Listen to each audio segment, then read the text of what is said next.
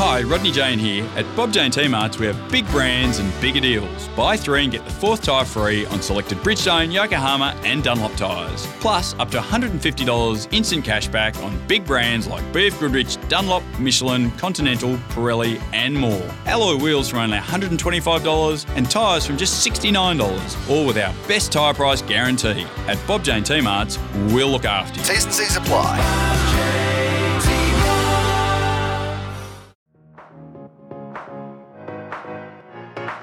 Two of the very best operators parked up in the garage.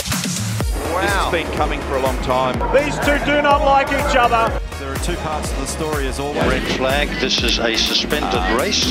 Hey, it's the Parked Up Podcast. We are powered by Race Fuels here. My name's Grant Rowley. Huge episode of Parked Up to preview the opening round of the 2023 Repco Supercars Championship. The full interview with Mark Larkham and Mark Fogarty a little later on, but let's kick it off with my good old mate, Tony D'Alberto. We can talk about some supercars for a while. TD, how are you? Bloody good, mate. I am so excited that supercars are back this weekend at Newcastle. You know, there's so much excitement around the Gen 3 cars, you know, what they're going to be like, you know, who's going to finish the race, who's going to be fast, all this stuff. We're going to find out finally this weekend. You know, there's all this parody chat, all this crap. This weekend, all the rubbish stops. Yep. And we get to get a true picture of who's fast, who's not, who's done the work. And we get to kick off the season. So super excited, mate. How are you? Yeah, good. Good, thank you.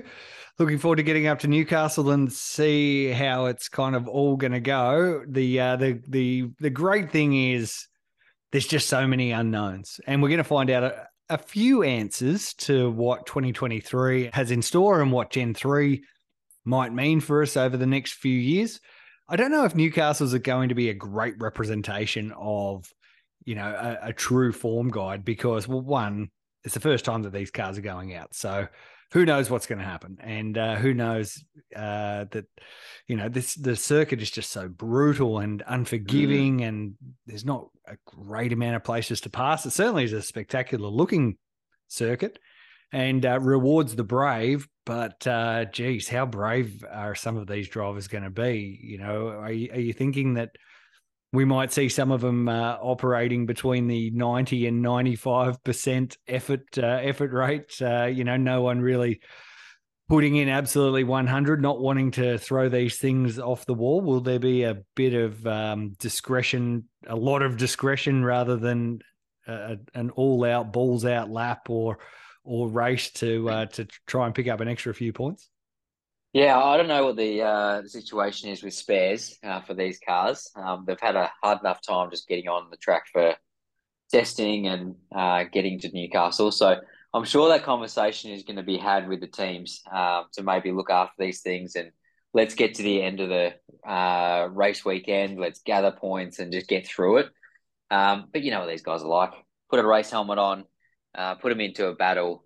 They can't help themselves. So I think we'll see fireworks. I think everyone wants to start a championship off on the right foot. Obviously, a new generation car, all those sort of things. It's like a fresh start for everybody, not just for the drivers, but for the teams, and it's new opportunity for everybody. So, you know, you don't want to start with some DNFs. So I think they're going to have to play it smart, and I think they'll be rewarded by doing that and maybe being just a little bit conservative and making sure they're finishing the races. But, mate, aside from these new race cars in supercars, we've got Super 2 is absolutely jam-packed. Yeah. Like, I think that's going to be awesome to watch. I'll be really interested to see what the lap time difference is between, you know, the old car and the new car. We haven't really seen that play out at a racetrack.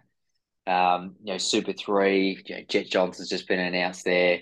There's a heap of drivers. Obviously, Kelly's in there as well. So it's just exciting. You know, it's like it's all been reinvigorated or something like that. We haven't seen the depth in those categories for a while. So I think it's all heading in the right direction. It's going to be a real spectacle.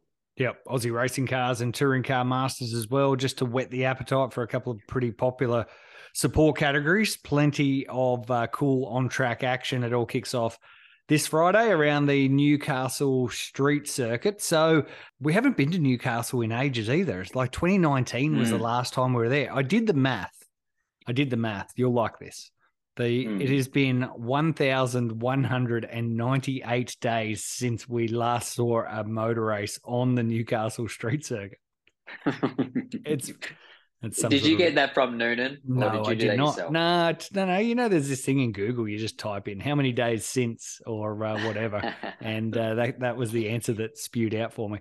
So that's it's 3 years or whatever. It's 3 and a bit years. It's been a while since we've been there, and a lot of these supercars drivers, basically the entire Super 2 and Super 3 field, have never ever seen this venue at all. So yeah, there's a lot of learning to be done. Look, let's talk about supercars. Let's talk about these brand new cars that we've seen. Of course, you just got announced as or confirmed back for your 18th year in a row at Dick Johnson Racing. It's Shell V-Power Racing. Sorry, how many years are you up to now? It's 8 years now this year. Oh, congratulations. Thank you. It is, I am very proud of it because you know what, Dick Johnson Racing or Shell V-Power, they could pick whoever they want. Like, anybody would drive for them. They've got anybody they want. Well, that's my dog. Sorry about that, guys. She's upset about something. Probably upset that I got another co-drive gig. But no, they could pick anybody they want. So it's a real privilege to be part of the team. And for my 8th year, lining up with Anton again, it's going to be exciting because of the new car for me. I'm really looking forward to that part of it. But yes, finally got announced. So not that it was only just recently locked away. We've known for quite a while. But just finally good to get the news out there. And then I can, me, I like to spruik about these things and put on social media and all that sort of stuff. And I just want to have a drive next. Yeah, that's the next thing. You'd have to be one of the few co-drivers, regular co-drivers, to have not driven Gen 3 yet. Yeah, I agree. I mean, it's they've had their work cut out for them. I know everyone's sort of thinking that the Ford teams are foxing and this and that, but I'm not getting that vibe from the Shell boys. I'm very much getting the vibe that they've got a lot of work ahead of them, and their backs are up against a wall. So I haven't pushed the point. I've just let them be, just let them do their thing. I'm sure there'll be lots of opportunity coming up soon. And you know what? It's driving the car before or at Sydney Motorsport Park at the test day or before Newcastle probably isn't going to be a good representation of what the car will be like come later in the year. So I might just let them fix a few things, iron a few things out, and then I'll jump in and I'll be like, what are you guys complaining about? This thing's a jet. This is awesome, But yeah, I am chomping in the bit. I'm really looking forward to getting in the car. Yeah, very good. So just from your talkings with the team and the things that they're saying, trying to put out of their mind that they might be a little bit slower than the Chevy examples at the moment, which, and I think everyone would have seen in the news over the last 24 hours, basically, that the Chevys will get nobbled a little bit, get brought back to where the Mustang is. I wanted to talk to you about this because you're obviously closer to that than I am, but from my readings that from the aero test they did, the Camaro got more aero on the front of the car. Is that right? Well, that's right. So what's the go there? Well, that's I guess effectively slow them down, right? Really? How does that work? Well, get more aero at the front to push the tire on the ground and give it more grip. Well, maybe give them more grip or make sure that their tires wear out a little bit faster, which I think was the complaint with some of the Mustangs. Yes, because what I heard was that the Mustangs wanted to have a little bit more rear grip. So maybe they've tried to achieve that by making the Camaro the same sort of balance as the Mustang. Yeah. By giving it some more front grip. Yeah. Potentially. That's right. And I really think that we're going to get to Newcastle, and a lot of those things, of course, they'll be a factor, but we're really going to get a good read on what parity looks like and what the whole scene is when we get to round 2 at Albert Park. which will Absolutely. that's really going to be the to show everyone who's got what and who doesn't have what. That's one track because there's a lot of long loaded corners, big braking zones. It really highlights good and bad cars. And I think you're right at Newcastle, short, sharp corners, bumps and curves and whatever. It's probably not going to highlight the handling of the car as much. More, I would think, the drivability of the engine. So if, the Camaro's got better drivability or the Mustang does, I'm not sure. I think that will be more of a factor than the actual balance of the car. But you're right. Come Grand Prix time, they're going to have to. We'll get a better understanding, what cars are behaving themselves more than others. Okay, cool. We've seen all the cars out and about. We've seen every livery. We know all the driver combinations. There's actually not many enduro driver combinations that still need to be revealed. Certainly, the top end of town has all been sorted. But who do you like? Who do you reckon has shown enough of a hand in the early part of this season? The chats, the vibe. Who do you think is going to be the combination to beat in this year's Repco Supercars Championship? Oh, definitely Anton De Pasquale and Tony D'Alberto. There's no doubt about that. Yeah, I didn't. You walked into that. Of course, I did. Are you talking co-drive? Or what are you talking about? No, I'm not talking co-drive. I'm talking about who's going to win this championship come Adelaide 500 at the end of the year. I mean, clearly you can't go past Red Bull and Shane, and they've been the form team. They've been the form combination for a long time. I mean, I think it's going to be the usual contenders. You'll have DJR cars at the front, hopefully. You'll have Chaz, you'll have Waters. I think Feeney will be up there as well. Maybe we'll get some surprises in there.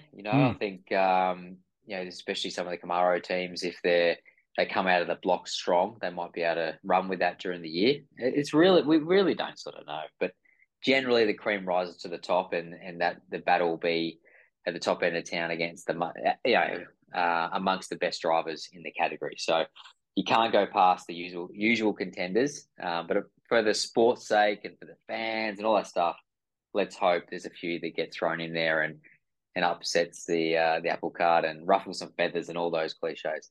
Cool. Okay. Excellent. So what's your Smokey then? Give us a Smokey. Who's the one who, doesn't necessarily always fight at the very front, but someone who might spring a few surprises?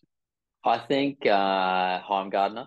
I think he showed great form at the test, obviously, and probably Will Brown. They come out of the blocks really quick. I think they're in the right equipment to start the year. I mean, Andre, it's just going to be interesting to see how BJR can, keep the car at the pointy end. The way the rules are, there shouldn't be the development of the cars that we've seen. So it really should be more just, running of the cars and rather than developing new uprights and set up directions and all that sort of thing. So he could be a factor. BJR have done a great job with their car builds. And, like I said, they've come out of the blocks really quick. Yeah. Yeah, I guess when people do to start talking about Smokies, they do mention a lot of the Chevy teams because they have had, they certainly at Sydney, they were seen more predominantly at the top of the grid order, and that was the result sheet because, that's how the cars were. How much of these parity changes might affect that pecking order, we're not really sure, but there are a couple of, very, very, very competitive Chevy teams in there who, regardless if they do have a advantage in the car department, then they'd still be really worthy. And you actually just mentioned a couple there with Andre, with Will Brown. Don't rule out Brody Kostecki. Have Matt Stone Racing built the best matchbox in the set. Jack LeBrock.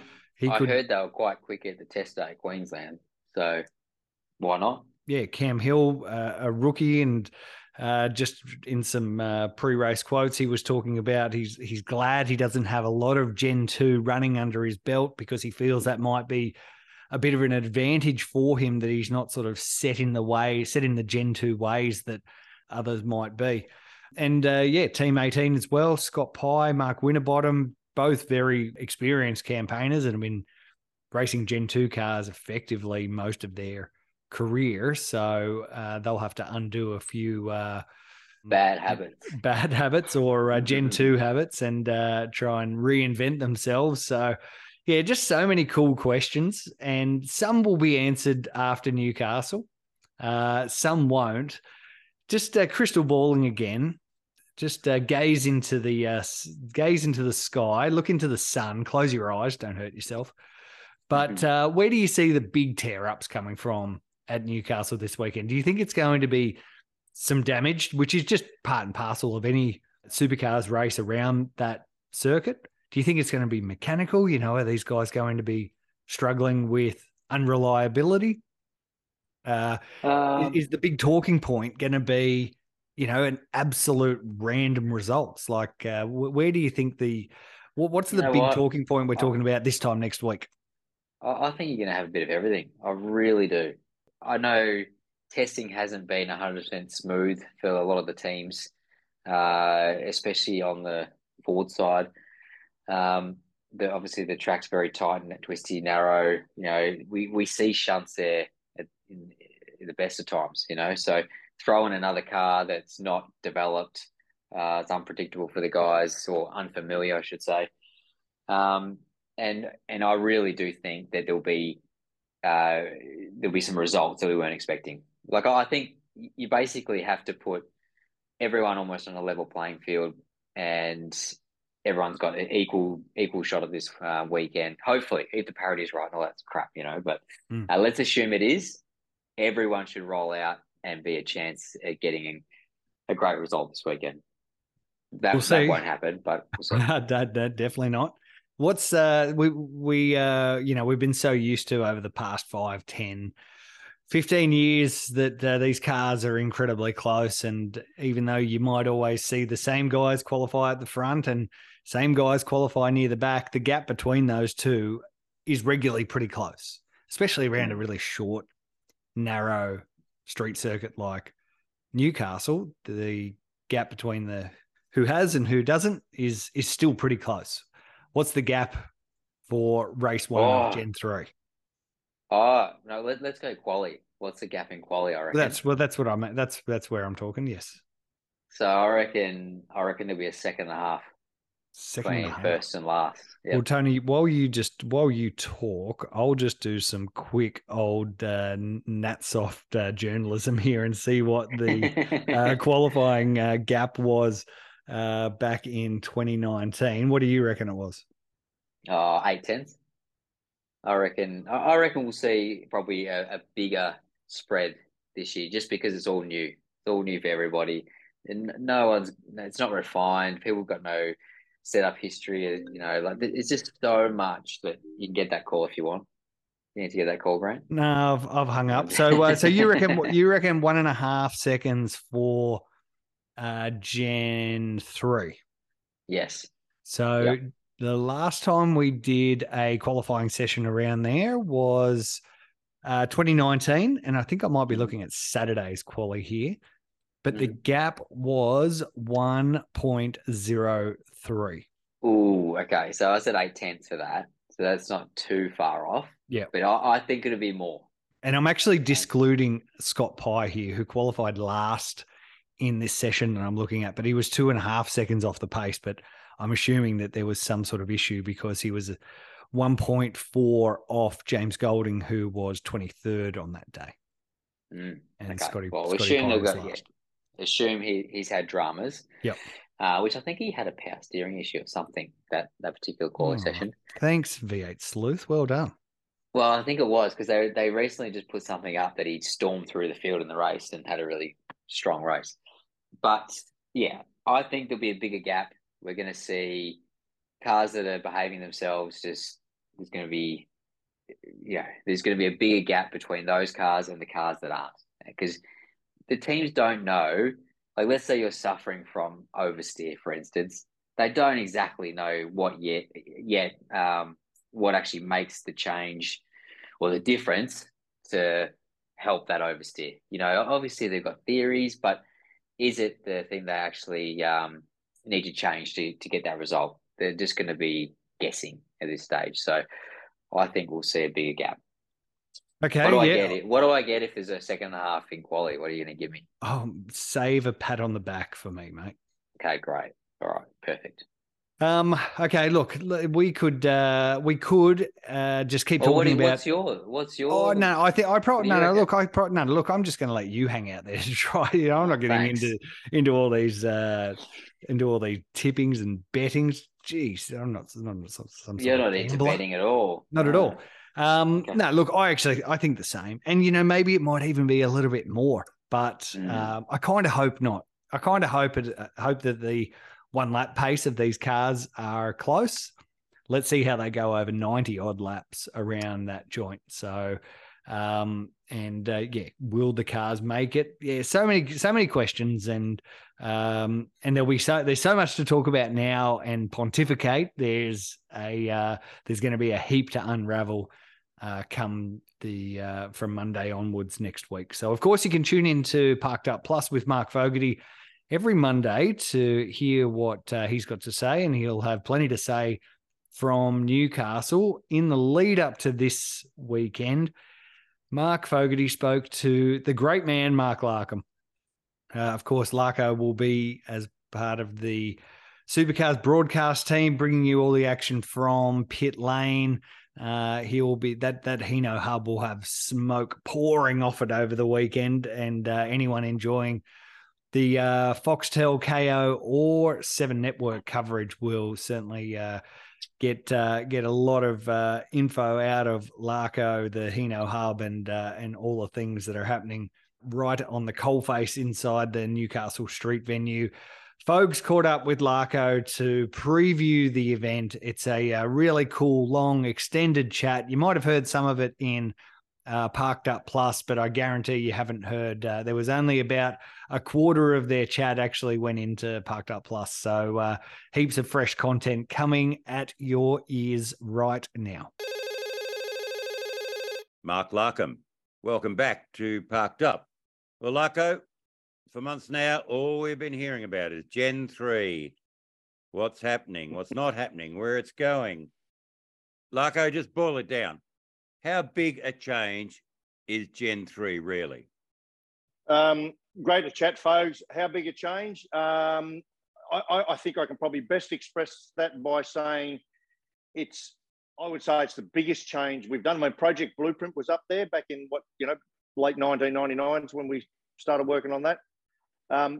But mate, this is not only the biggest change of car, this changes the way we go about racing.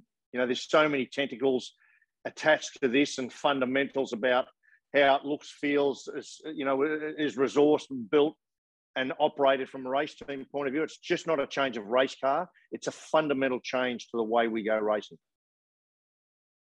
And how is that? Why is that? Because, well, let me just use my own experience for a minute, mate. One of the reasons, I couldn't keep up with the money requirement, which is one of the reasons I got out of my team back in 05, 06. And one of the reasons that was, and one of the things I never enjoyed back then about being in a race team, I mean, I got into racing, folks, like so many of us, because I loved competing. I loved race driving, loved driving the car. And then you end up with a race team around, and that's all good. But I got to the end there and I had sort of 25 blokes on my staff, whatever. And I was actually a manufacturing operation. I had designers, I had engineers upstairs, I had mills making stuff and lathes and all the rest of it. I didn't get into it to be a manufacturing business, nor do a lot of teams. So what Gen 3 has done has migrated the business away from that. And I think the net result of that will be that teams further down the ladder now absolutely know they have the same equipment as everyone else in pit lane. That's the first thing. And the second thing, from a resource point of view, and I'm not suggesting the cars are cheap, race cars are never cheap, but from a resourcing point of view, you now don't need engineers and design guys and CAD programs and manufacturing facilities and mills and lathes and CNC equipment. You just don't need that stuff. You can go and get whatever you need to be a race team. And I like that bit, and I trust over time that might help bring some of the midfield further up to the front. Cream will always rise to the top. We know that.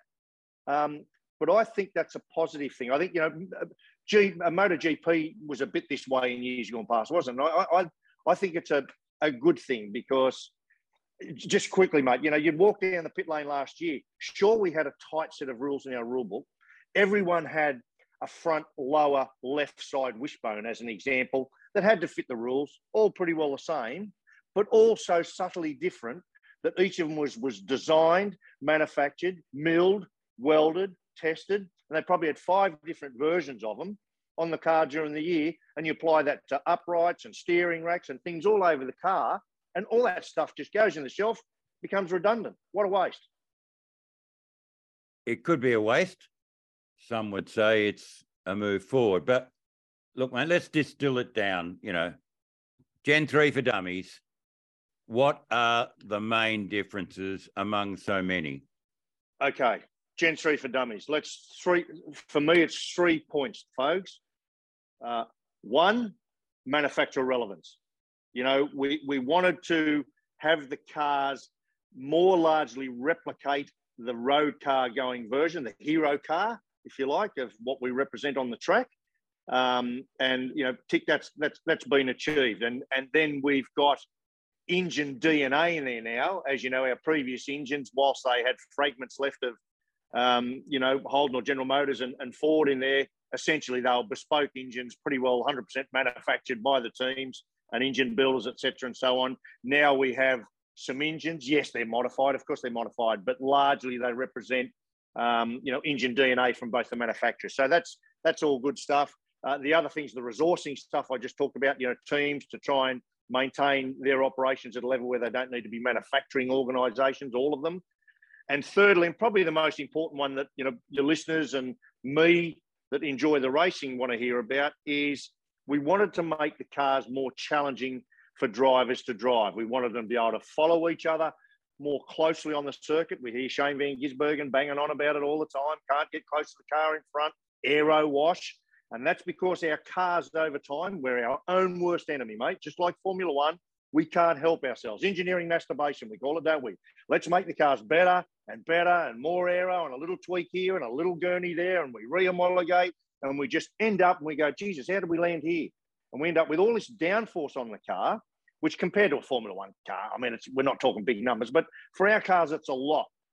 And simply that means the closer you are to a car in front, you are affected with the performance of your car. It's hard to get in the proximity of that car in the brake area, approaching a corner, et cetera, and so on. So we wanted to try and do some work on that, and a lot of work has been done on that.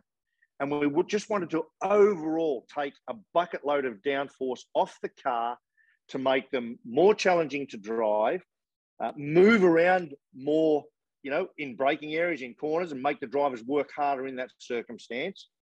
And you also want the challenge of, managing your tyres. So, tyres are likely going to degrade at a faster rate. Now, they're all unknowns at the moment, but what I do know, I think they're pretty well around the target of getting 60% of the air off these cars, which is a lot.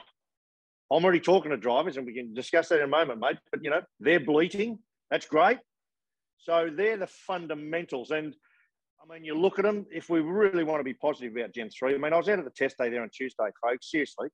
Like you, I've been hanging around this my whole life. And as I arrived, I peered through the garages and out the other side, one of the Red Bull cars just happened to go past between the garage doors. And I just went, wow.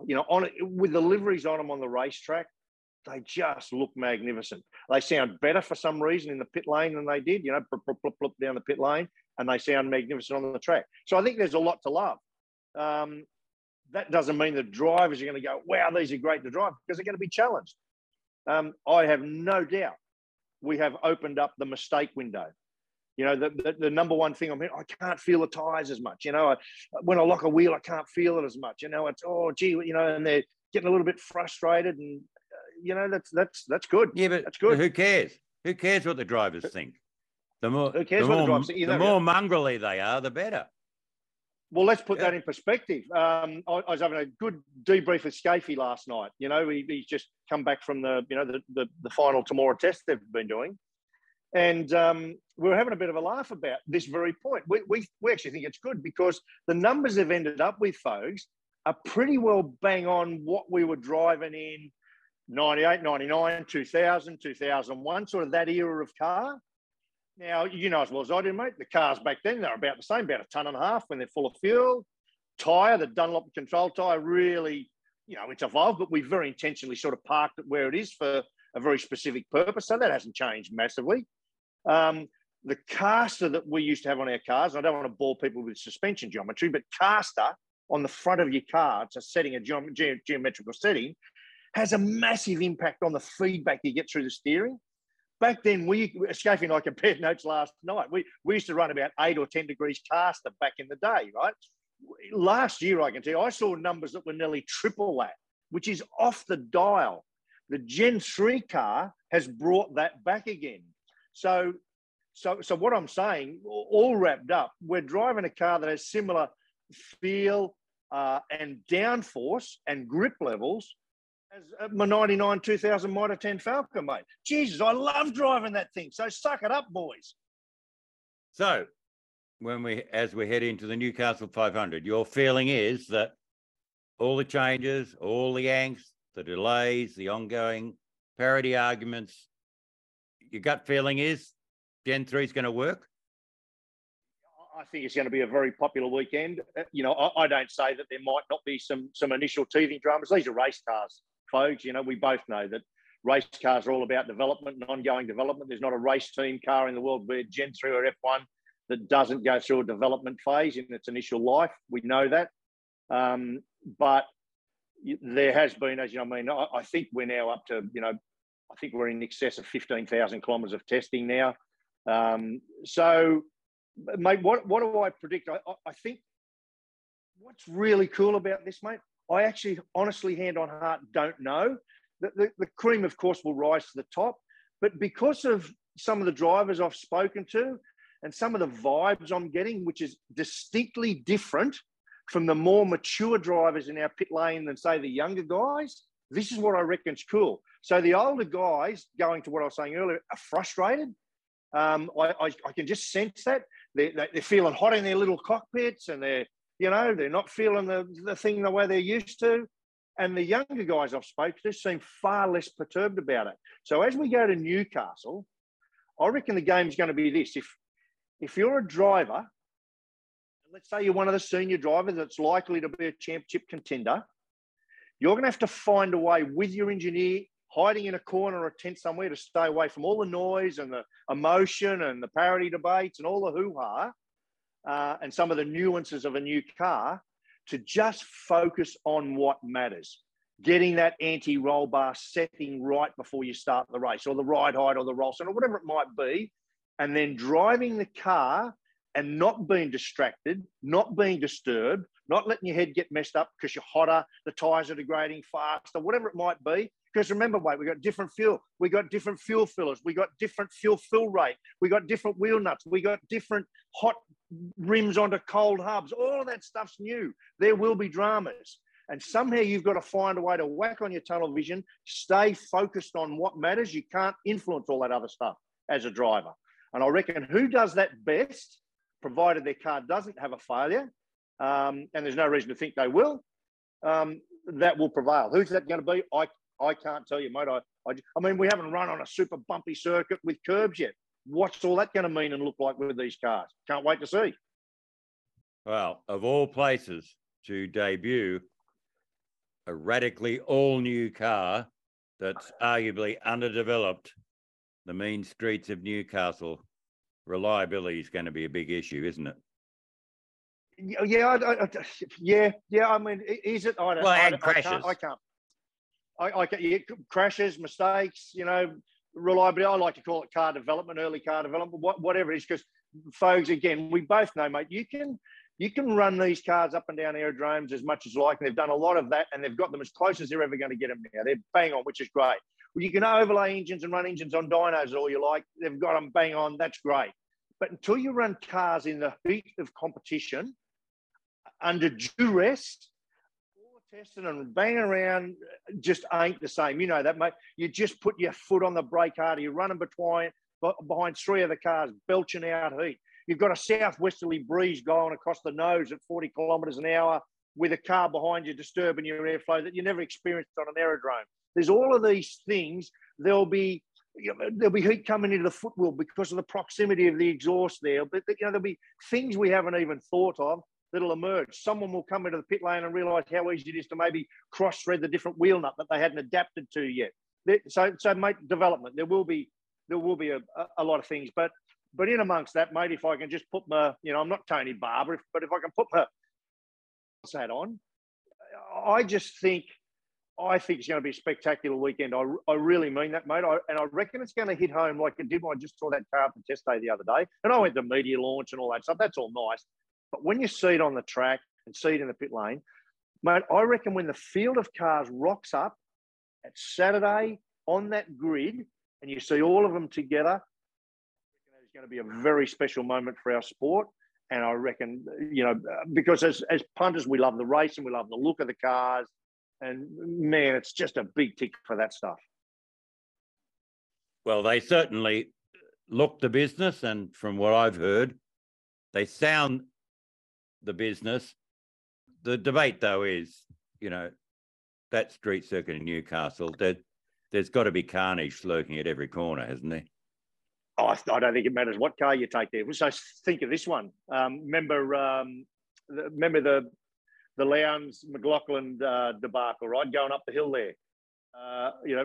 Didn't create enough room for each other with a little bit of concrete jutted out. Think about some of the way corners and the first, second corner, they're closed down and narrow. These cars are significantly wider. Put 2 of them side by side, put 3 of them side by side. So there's going to be new things that are going to need to be launched. So, yeah, there'll be trauma. There'll be drama. Folks, there is nothing sure. And as I say, I just reckon the nature of what they've done with the downforce and the geometry and what have you, I genuinely believe the mistake window is now a bigger window. And again, all very nice running around testing all you like, but when someone's sniffing around your ass, sorry, I didn't phrase that very well, did I? But you know what I mean? The rear end of your car, the arse end of your car. When someone's sniffing around, giving you a little touch up in the back there, or having a little of a lunge and you decide you're going to go 5 metres deeper to defend, your wheels locked, you can't quite feel it. Mate, I just see that mistake window opening up. And then add to that the strategy implications, the new fueling rig, which is all new, where it goes into the car. We can talk about that another time. It's all complex, new, much safer, much better, expensive, beautiful piece of kit, but it's got smaller hoses on it, so it flows slower. So now your fuel flow rate is different when you stop at your pit stop. That's got some strategy implications. Now, the fuel drop for the race at Newcastle is a less of a fuel drop than when we've been there before. So my quick calc on a pad here a moment ago, I think the actual time stopped in pit lane will be equivalent over the course of the day. But that's going to play out going forward. Track position is going to become a critical consideration as you sit there with a slower fuel flow. There's a million things, mate. As a result of that, where the air spike guy stands is now in a different spot. Where I was looking where the exhaust now exits because it's up really forward at the front door. Is that going to have implications for the air spike guy there? Is it going to have implications with the exhaust fumes? I mean, there's just all of these things. The fuel cell, mate, it's not in the car, but it's much further forward in the car. There's no back seat type area in the car now. The bulkhead's right up in there, and the fuel cell's sort of just behind that, and it's tall. And fuel gets really hot in a race. So, does that heat migrate into the cabin? The cabin's smaller. Are we going to see hot, frustrated drivers that make mistakes? All of this is yet to play out. I reckon it's going to be a fascinating weekend. Indeed. All of the above, we can only hope. Now, the one big issue is it's no longer Ford versus Holden, much less Falcon versus Commodore. It's now Ford versus Chevrolet. Is that going to wash for the fans? It's a really good point, folks. I believe so. I think we've got still some more work to do to ensure that every, red jacket, Brock, Lowndes, Scaife, Wing Cup type fan over all those years knows that by default they're, a GM fan. And I'm going to try and do a little bit of work on that this weekend. You know, and as a business, I think we've got to make sure people know that connection. I mean, General Motors Holden, you know as well as I do, folks, and you go back to the early Monaros when all this started back in the 60s. And, look at the General Motors badge on the Holden cars all the way through there. So, we're from the same family, and they had a Chevy engine in that Monaro back then. So, there is a strong connection. I accept that, okay, you can't go in a showroom and just go and buy that Camaro, but I see it differently, and I hope the world and the manufacturer certainly see it this way, that what Ford and GM are doing is, it's not necessarily about race on Sunday, buy on Monday. That's long gone. And our options were limited because we don't make Falcon and Commodore anymore. I'm personally really, really glad where we've landed because it's who we are. We're big, we're brash, we're in your face. We don't hide from the fact that we're V8. We got new fuel. It's a little bit cleaner, which is nice. A little bit more eco-friendly, which that's all nice. But at the end of the day, we don't hide from the fact we're entertainment. Yes, we've got increased manufacturer relevance, but it's really important that we're entertainment. And it's really important, I think, that you work out which side of the fence you're on, red or blue, although it's now blue and blue, which is a bit confusing. Well, blue and gold, actually. Well, gold Chevy, but the GM badge is blue. Yeah, right. So folks, that connection is very much there. I want to try very much to try and highlight that, because what these manufacturers are doing is saying we compete.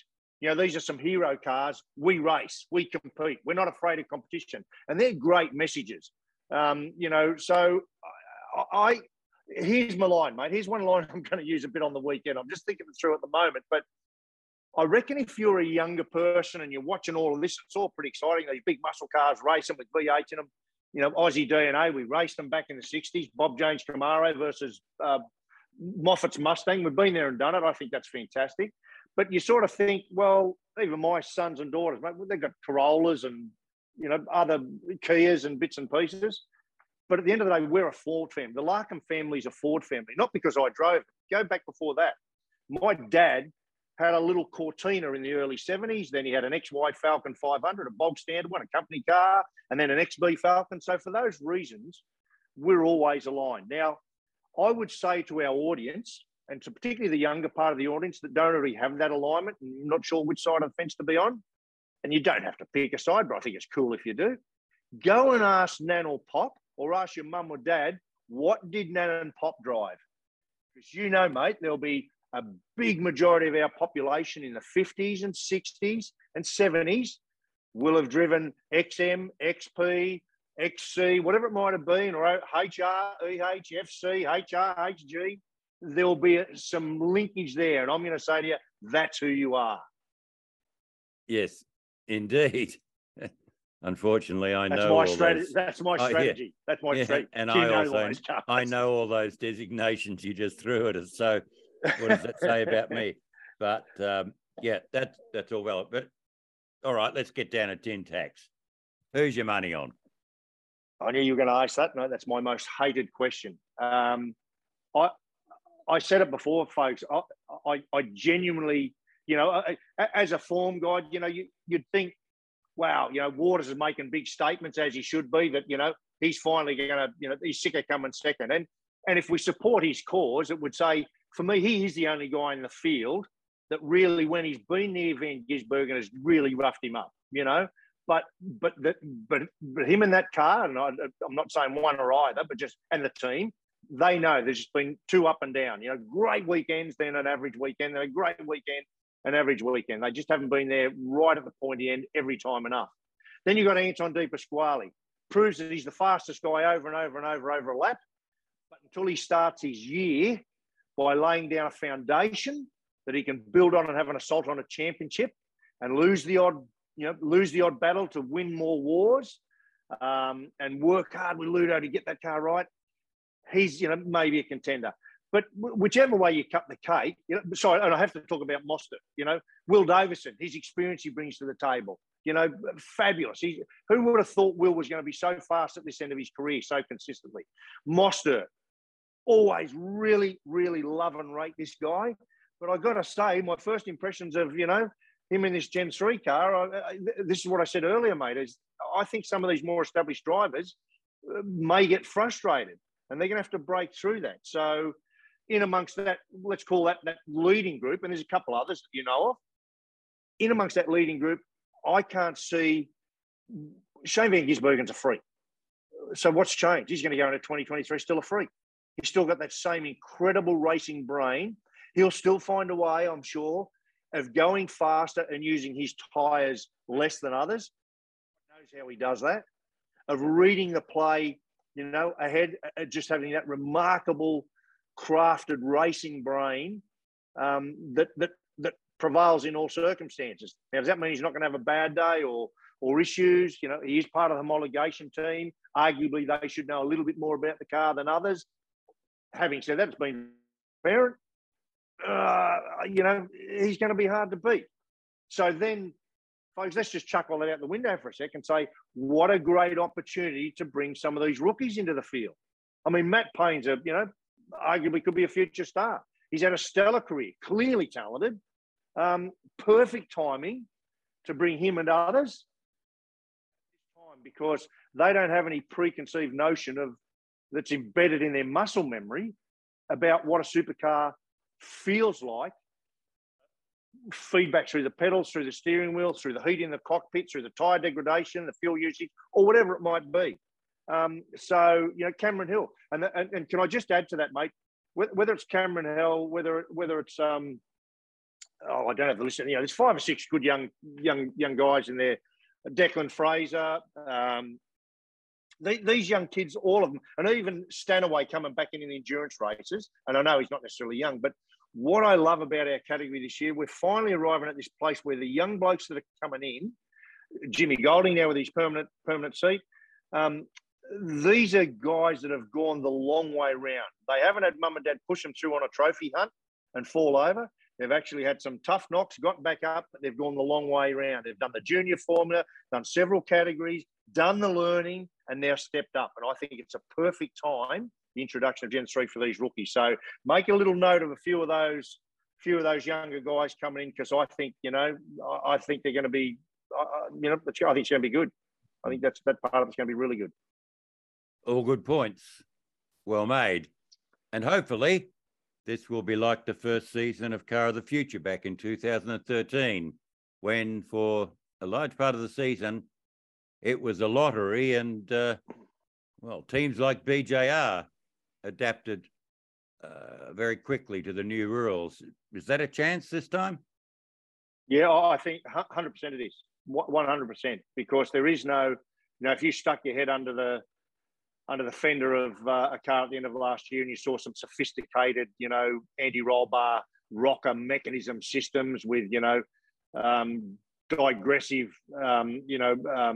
levers on them and, you know, all sorts of weird stuff going on, you know, and that's gone. So again, yeah, BJR absolutely can, you know, engineer themselves right into the game. And I think, folks, you raise a really good point, mate, because as we go into Newcastle, and in fact, the first part or the best part of this season, I think, it will be about, you know, being a great race team is, you know, yes, of course, it's about being fast, but it's your ability to adapt, isn't it? Your ability to adapt, strategize on the fly, quickly change position, maneuver, fix that little heat problem, resolve that little issue over there, manage that tyre balance, manage that degradation, whatever it might be, you just got to be able to do that.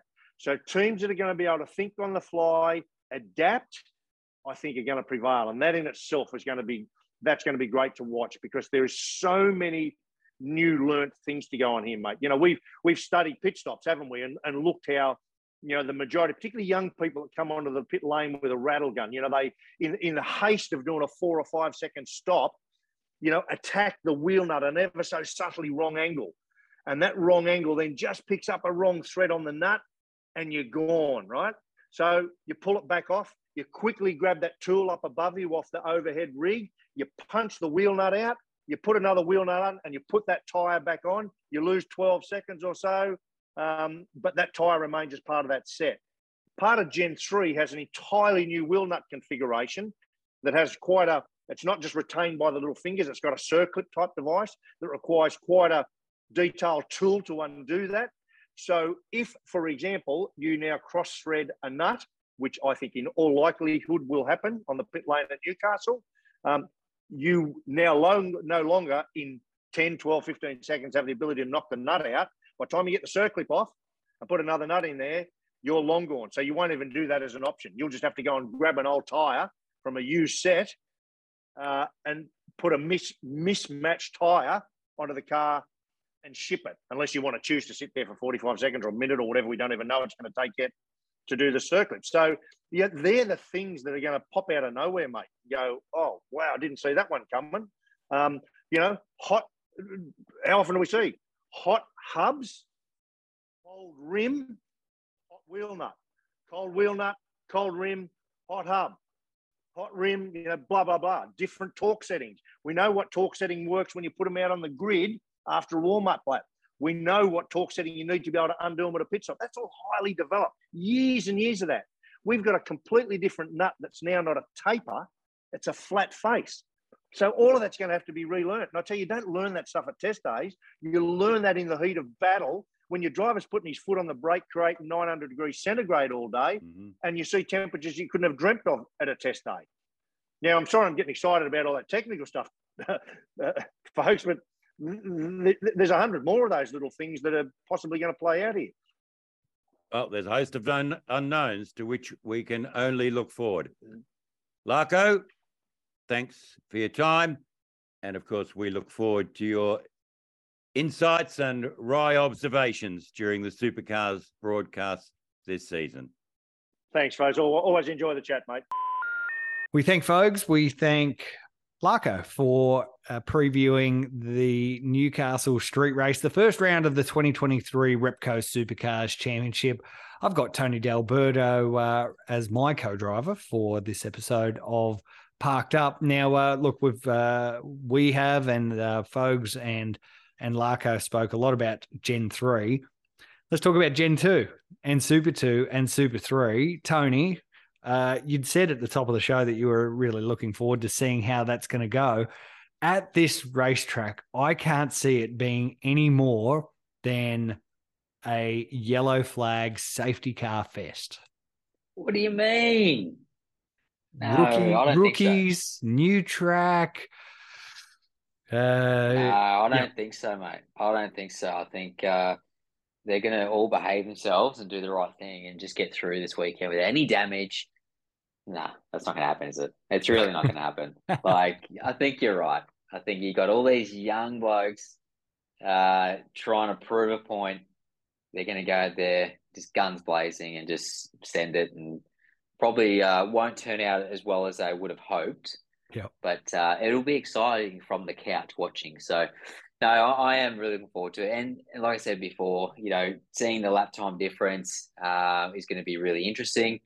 And just see who's going to be a contender this year. We've had some guys move up into the main series. Obviously, Declan Fraser, Cameron Hill, both moved out of Super 2 and into the main championship there. So you sort of lose a couple of the contenders.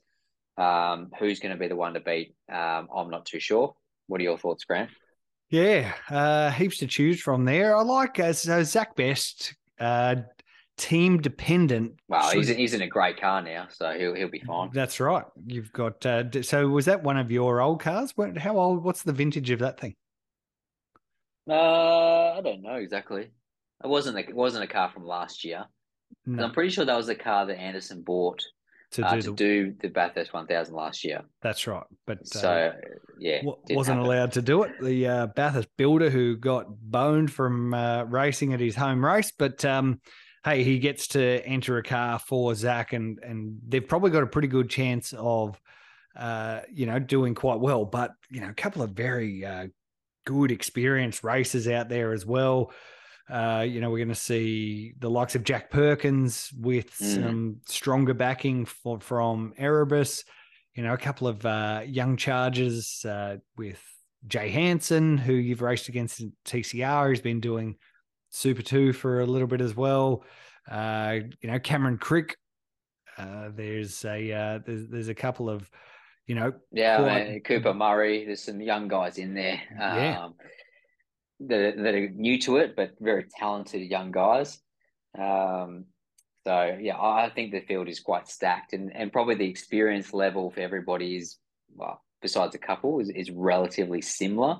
And like the Zach Best one, I think obviously he's probably got the most experience in the field.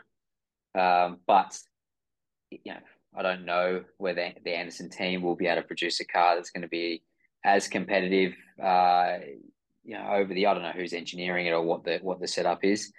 But as you know, you can have a great car, but you've got to be able to tune over the weekend and keep it at the pointy end and make the right decision at the right time. So he's come from Tickford, who have got all that behind him.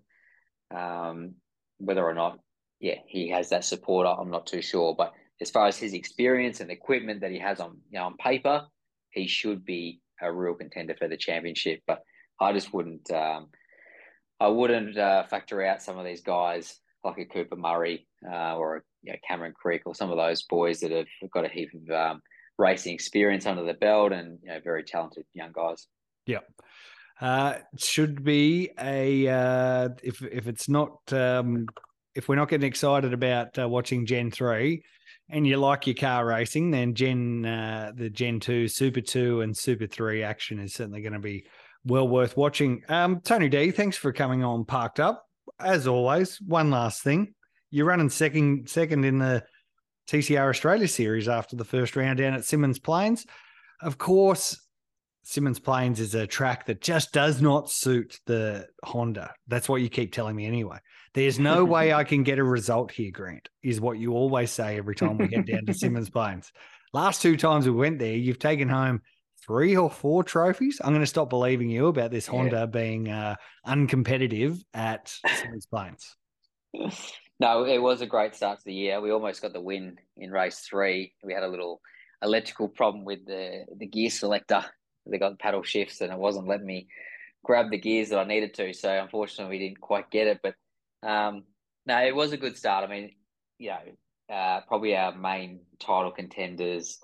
Well, contender Will Brown in the Audi GT3 car there had some problems, had some mechanicals, so sort of got a bit of a free kick there for that weekend. But when he's on song, that thing is going to be a weapon.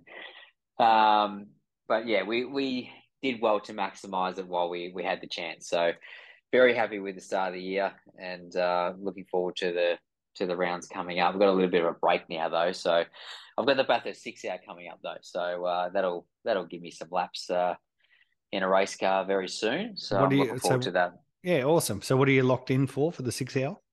I'm joining my good friend Dwayne West in his HSV GDS. Yep. I raced it last year as well. It was our first time doing it as a team, and Dwayne owns a car and prepares it all himself with his dad.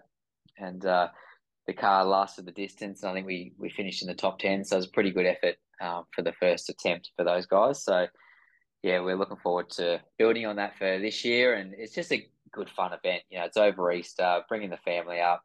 It's just a chilled out event that and it has a really good family vibe about it. So last year I was doing TCR as well, and it was there's heaps going on, but this year it'd be a little bit quieter and sort of just enjoy driving around and pulling some gears in that big HSV and just have some fun. Excellent, cool. Okay, and your Newcastle, what does it look like? Are you couch bound? Are you going to come and join me up there on the beautiful central coast of New South Wales? What's the go? If you want to pay for some flights and accommodation, no dramas. I'll be there. Right. Okay. Sure. So I'm not going to be there, guys. So I'll be on the couch at home. Good. No, I'll be at home, but I'm still trying to catch up from all the racing over the weekend. IndyCar, Formula One. Yeah. Oh man, it was epic. The IndyCar race was bloody awesome. Now, unfortunate for our good mate Scotty Mack, but that's right. It was a good race to watch. Unfortunate for our good mate Oscar D'Alberto, who I saw on your Instagram stories, was very disappointed about about Scotty Mack and Romain Grosjean smashing into each other, and he was distraught. That was some great fanatical motorsport watching action.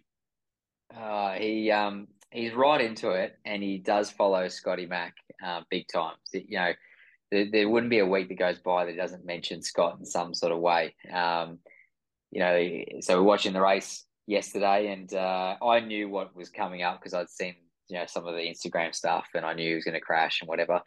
I was trying to get it on camera, but Oscar was obviously unaware of it.